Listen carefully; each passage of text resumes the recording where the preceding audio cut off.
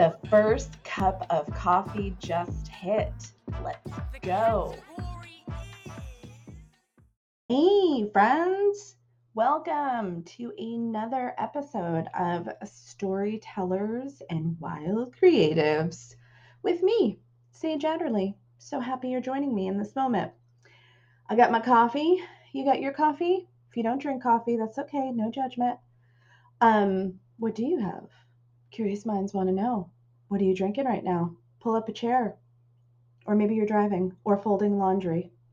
Wherever you are, whatever you're doing in this moment, I love you. So today, I have a topic. Y'all, I always have a topic. Let's get that clear. I always have a topic.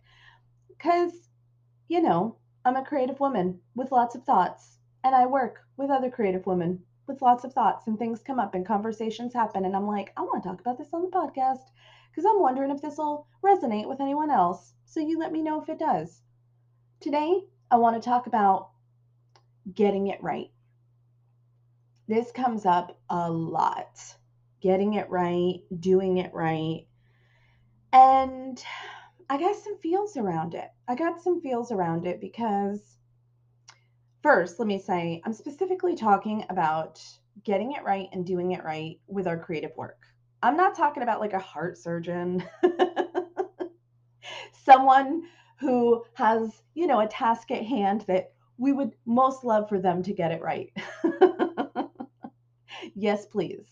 I'm talking about me and you and our book, me and you and our canvas, me and you and writing a song. Like whatever creativity looks like in your life, do you ever get the feeling that it needs to be right and gets to be right? And if so, let's talk about it. I feel that way too. And I also link it to like perfectionist tendencies. Now, if you're on my mailing list, I send out weekly emails. And my last email was specifically around perfectionism and the shadow pieces around perfectionism. So I'm not going to dive too deep into that.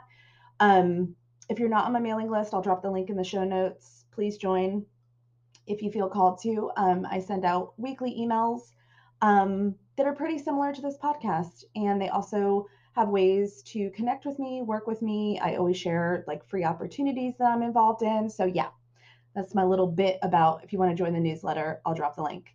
But back to perfectionism. So, I think perfectionism and this getting it right, doing it right piece go hand in hand.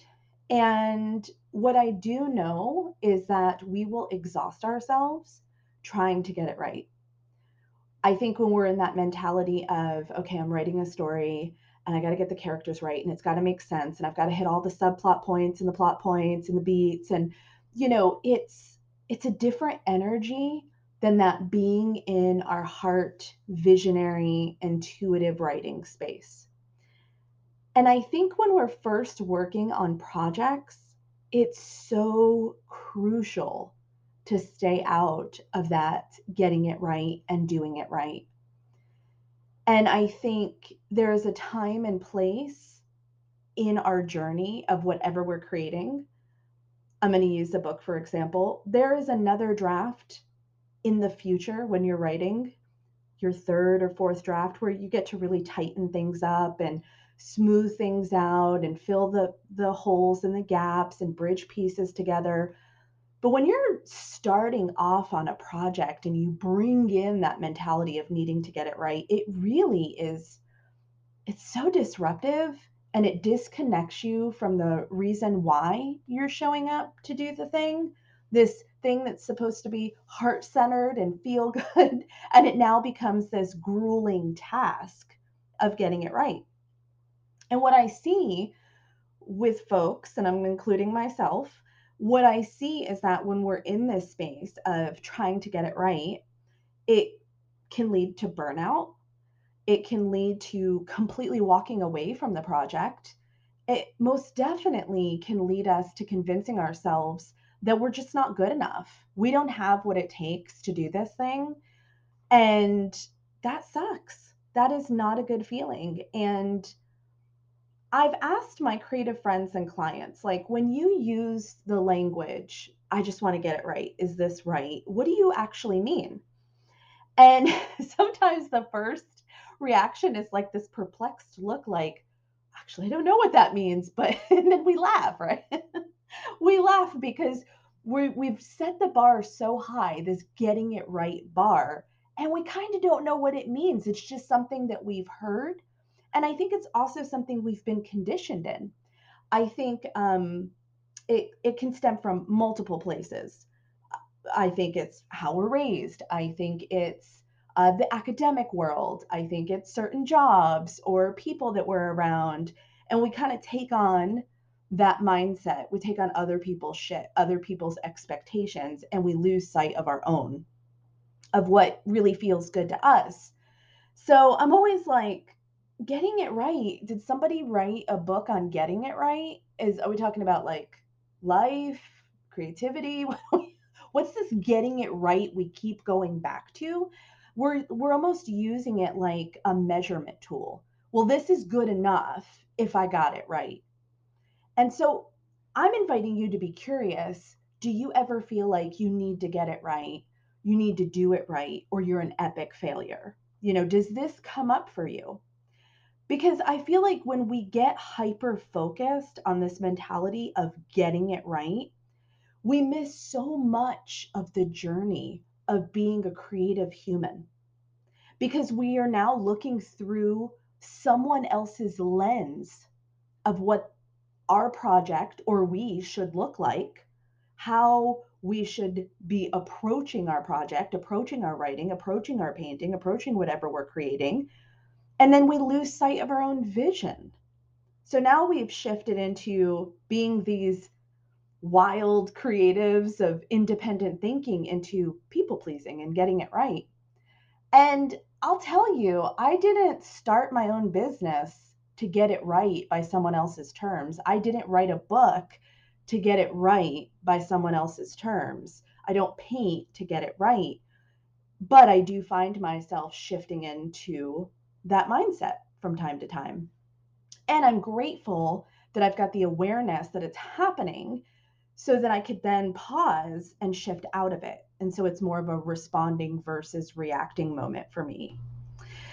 So I'm asking you to get curious about how getting it right shows up in your life. Where do you think it comes from? And does it support you in your work? Like, does it truly support you? Does it support you in feeling super pumped up about your work, that you get energized, that you stay in movement? Is it supporting you? That's what I want to know. And if it's not, then why do we keep choosing it? Because I really believe the first person we get to please is ourselves. Like, when I write a book, I want to be the first person that smiles about it. I want to be the first person that holds my book in my hand and feels proud.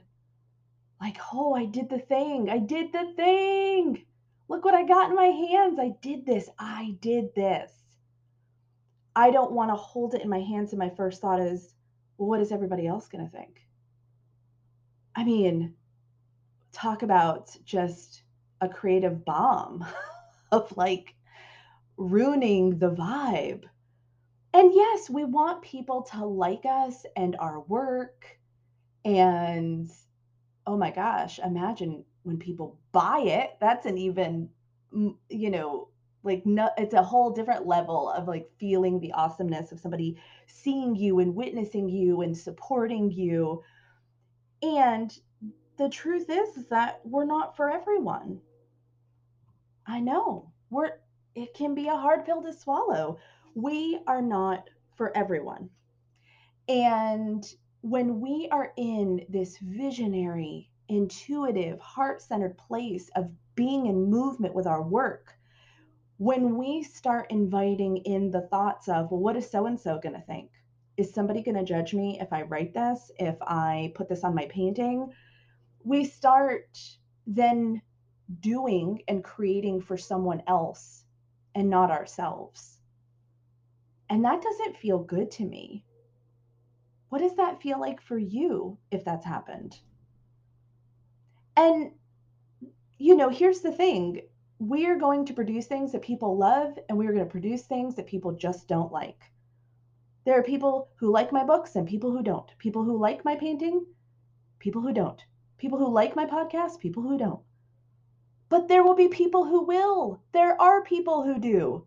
There are people who tell me great, wonderful things about what I'm creating. And yes, that lights me up. But at the end of the day, I get to be happy with what I'm doing. So I've got this beautiful oracle deck. It's called the Starseed Oracle. It's gorgeous.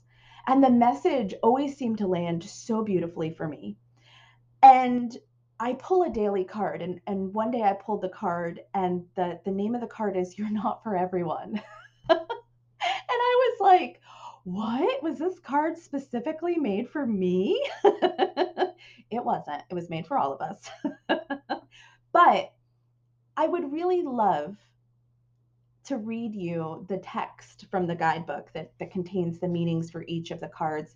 It's it just yeah, I'm just gonna read it. Actually, I'm gonna stop talking and I'm gonna read it to you because it rocks. And I hope that you gain a nugget from it as well. So the world is filled with people who, no matter what you do, just won't like you.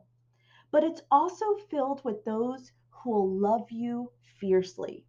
They are your people. You are not for everyone, and that's okay. Talk to the people who can hear you. Oh, I love that part. Don't waste your precious time and gifts trying to convince others of your value. They won't ever want what you're selling. Don't try to convince them to walk alongside you. You'll be wasting both your time and theirs, and will likely inflict unnecessary wounds that will take precious time to heal. You're not for them, and they're not for you. Politely wave them on and continue on your own way. Sharing your path with someone is a sacred gift. Don't cheapen it by rolling yours in the wrong direction. Keep facing your true north. Pulling this card means you're being called to embrace your uniqueness, to own your weirdness, to let the world see you who you really are, to reveal your multifaceted, multidimensional nature, not to dim your light according to who is in your presence, to own all parts of yourself so that your people, the ones who are the same kind of weird as you, can recognize you when your paths cross. Woo! I love it.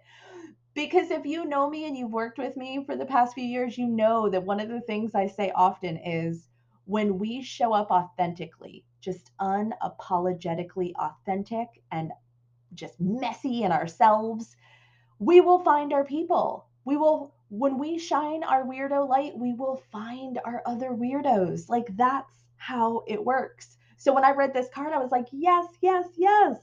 So at the end of each card meeting, there's a star seed soul inquiry. So, my dear listener, I'm going to leave you with this inquiry and invite you to lean into it. How can you embrace your weirdness and not care so much about what other people think? Yes, because I really believe that this topic I've been speaking into in this episode of getting it right and doing right, when we start peeling back the layers, there's a piece of people pleasing and acceptance. And so just tenderly lean into it. Yeah, let's do it together. All right. Until next time.